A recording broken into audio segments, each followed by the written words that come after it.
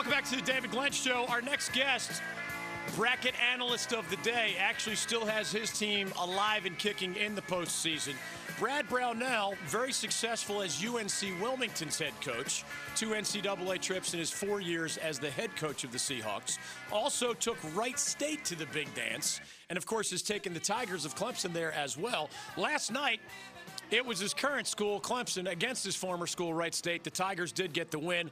They will face the winner of tonight's Furman-Wichita State matchup in the next round of the NIT. He, of course, played all of the ACC teams that are alive in either of those big tournaments. Coach Brownell, welcome back to the David Glenn Show. How are you?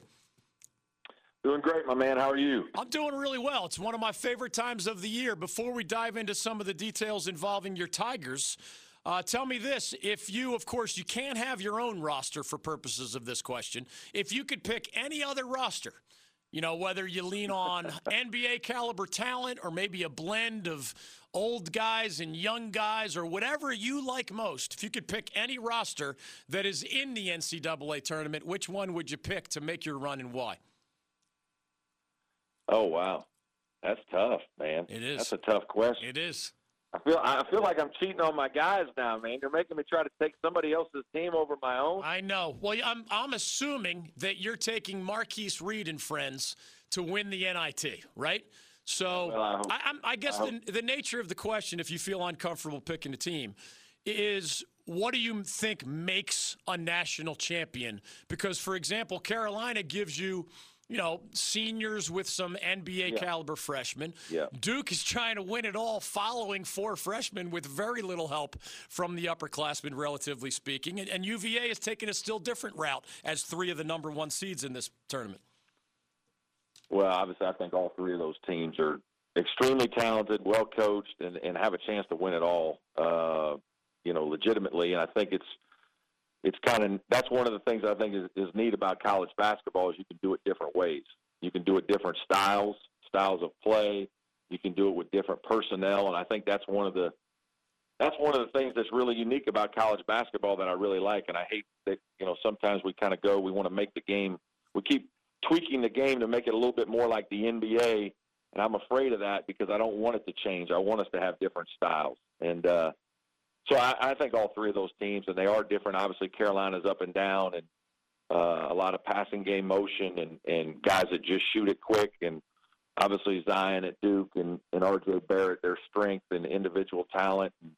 You know, they've had to overcome some things with some injuries and played extremely well and seem to be playing as well as anybody. And then the Virginia team, I think what they've done the last couple of years is remarkable to go through our league as many games as they've played and only lose a couple, you know, this year, and maybe it was 1 or none last year. I can't even remember, but I think they've got a real chip on their shoulder. I think those guys are playing at a very high level and have probably more depth than they've ever had. If you had to choose between mega talent and savvy experience, and you can only have one or the other, not both, what do you think matters most in March Madness, whether it's the NCAA or the NIT?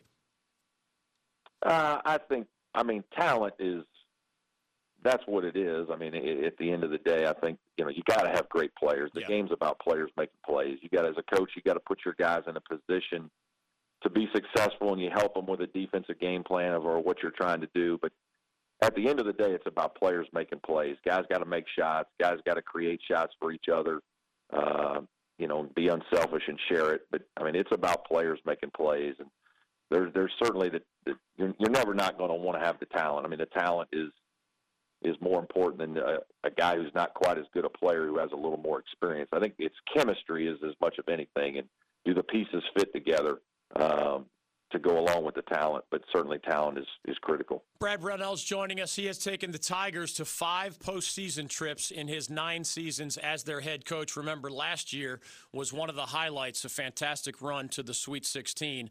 His senior, Marquise Reed, one of the best players in modern Clemson basketball history, an all-ACC guard who's still playing as Clemson advanced last night in the NIT. Brad Brownell joining us on the David Glenn Show.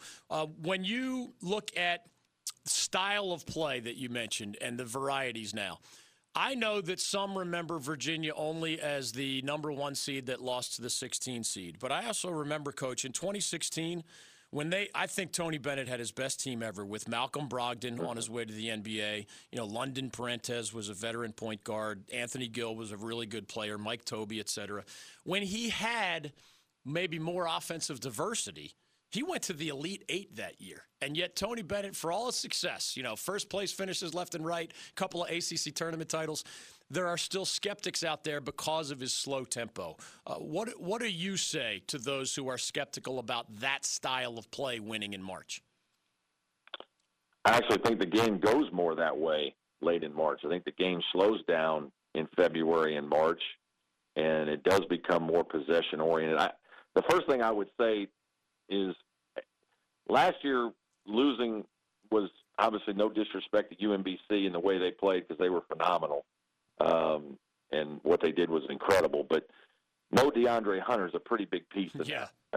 And that usually gets mentioned without DeAndre Hunter being mentioned as not playing. And so that's a major factor in the game because of his versatility. It allows Tony to do a lot of different things. And Tony would never use that as an excuse. But, that he's back. And so they've got a very similar team, but they've got DeAndre Hunter. So they're infinitely better this year with him. And so I don't think that the style of play argument is relevant to them. I think the way they play, if you can do what they do in our league, you can win national championships playing the way they play. And certainly I think more times than not, the style of play in the tournament actually slows down, and their ball control offense helps them in those kinds of games.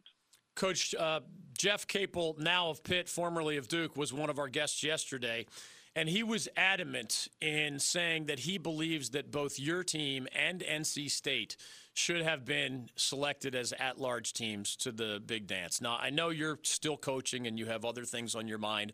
Maybe you have already given your 2 cents on this. But we have both, like UNC Greensboro, the overachieving mid-major, mad that they were the last team left out. And then we have the Power 5 teams like yours and NC State that also were close calls. What is your 2 cents when it comes to, are you being treated unfairly? Should the selection committee give the benefit of the doubt to the bigger schools that play the tougher schedules? How did you feel mistreated on Selection Sunday? No, I probably didn't feel mistreated. I just think it's really hard because you don't know what it is you're truly measuring. And obviously, if you look at Clemson, our resume, we were 1-10 against quad ones, and so that's the reason to keep us out. I guess NC State played a poor non-conference schedule, so I guess that's your reason to keep them out. It doesn't match though, and so the part that's really hard is you look at our league and we've got the 3 top seeds in the tournament, 1, 2, and 3, and we're able to finish. NC State and Clemson are able to finish 9-9 in that league. Against that kind of competition, I've been on both sides because I'm a mid-major guy for a long time, and so I have a lot of respect for those teams and what that is and how hard it is to go 16-2, 17-1, 18-0. I know that's incredibly difficult, but I've also been in our league now for 9 years, and I know how hard it is just to go 9-9, 10-8. That's really hard too. I think the harder part is when you're a mid-major and you're playing, your team can, like we played very well against North Carolina, and we lose by 2, and there's a play at the buzzer that could go our way, their way, there's no foul, whatever happens, it's part of basketball. But your team loses more because while you're playing well, very seldom when you're a mid-major do you lose when you play well. If you have the best team, you win all those games. And obviously you play more games against quad 3 and 4 opponents, so you don't even have to play well certain nights to win, and so you can get by on some things. The mid-major guys, where it's hard, is you can play well and lose, and then when you do play poorly, you probably lose. And then there's just the grinding effect of 2 months of high major games that are extremely difficult, and some games like going to Duke and Cameron and going to Chapel Hill that feel very difficult to win, unwinnable almost. And so it's almost impossible to measure it all. And the most frustrating part of it is you don't know what it is they really want to look at. And so obviously the net, there was a big deal talked about the net, and it was supposed to take all these things into consideration. And, you turn and look, and all of a sudden NC State, Clemson were both at 33 and 35, and we're 35 places ahead of some of the teams that got in.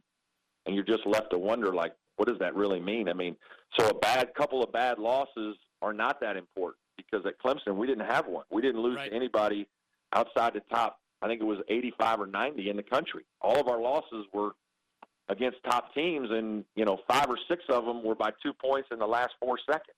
So it's like a call, a no call, a missed shot, a block shot, a missed free throw, whatever it is. That's what's frustrating. And so I guess some teams were rewarded for an occasional good win and not penalized for bad losses. We were not rewarded for not having bad losses, but not having enough good wins. So I don't know what to, you're kind of left to scratch your head of what do you do? We're all scratching our heads. Brad Brownell is joining us. Last year, you led the Tigers to really one of the best seasons in the history of Clemson basketball. 25 wins, tied for third in the ACC, Sweet 16. I imagine it was not difficult to get the guys up for a trip to the NCAA tournament, right? They grew up dreaming that. When you barely miss it, and here you are, you already won last night, so you must have done something right. As you advance in the NIT, do young people's just competitive instincts kick in, or do you need to help them get over the disappointment on a Selection Sunday? Well, I think, you got to help them get over it. It's hard, and I think the thing that's really difficult, and I'm sure Kevin had to deal with this last night. In fact, he and I talked about it the other day. It happens so quick. You go from, the low of not getting in to you got to turn around and play 48 hours later. Yeah. Against a team that's been ready and waiting, and I've been one of those mid-majors. You love to play high majors. You don't get those games. And then you're also playing the high major in a non-high major environment. They played in Reynolds, I know.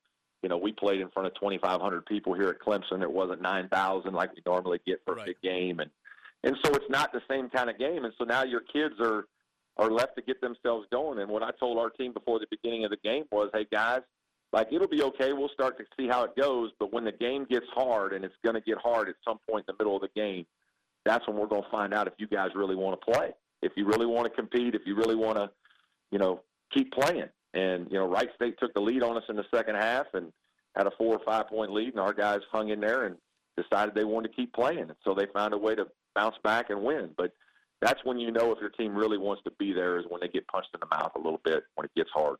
There's going to be a fun storyline one way or the other with your next game, because it's either in-state Furman, and the Paladins would love a shot at the Power 5 Clemson Tigers in round 2, or it's Wichita State and the return of Greg Marshall to that neighborhood. So have some fun with either of those, as we thank you for your time and congratulate you on an ongoing good season. Quick summary, Coach, on Marquise Reed, man. I've had a lot of fun watching him. I know he's not done yet technically, but he has changed your program. I mean, you took a Robert Morris transfer, and, I know you're going to give him most of the credit, but your brand includes helping a Robert Morris transfer become one of the best players in the ACC. I only left you about a minute, but summarize that the best you can, because it's a great story. Well, it is a great story because he's a tremendous young man, just a quiet, hardworking, humble kid that, plays the game with a chip on his shoulder, but doesn't walk around like that at all. Just one of the nicest kids you'll ever want to meet. And, but he's a silent assassin as a scorer now. I mean, he gets on that basketball court. I call him a play-all-day guard. That's all he wants to do is play basketball all day. And he kind of grew up doing that. He doesn't care where we're playing. He doesn't care if it's in Chapel Hill or Duke, or whether it's out in the park, on the street, in the driveway. He's just going to play. And because of that mentality, he's really improved. He's gotten stronger. He's gotten to become a better passer, and he's really improved as an all-around player. Most people don't realize he averaged almost 6 rebounds a game, 3 assists a game, 2 steals a game, 19.5 points a game. He's really worked to become an all-around player and not just a scorer. And but he really can score that ball. He's approaching 2,000 points. He's had a remarkable career, and couldn't be happier for a guy who's just one of those undersized guys that has just worked at it. And he's a great story. If this coaching thing doesn't work out in the long run, you might have a future in TV or radio or whatever you want to do next. I asked for a 1-minute answer. He gave me exactly a 1-minute answer. That is unbelievable. No coaches do that, ever. Well done, Coach. On the court, of course, but also we appreciate your visits regularly here on the David Glenn Show. Good to be with you, my man. Enjoy. Thank you.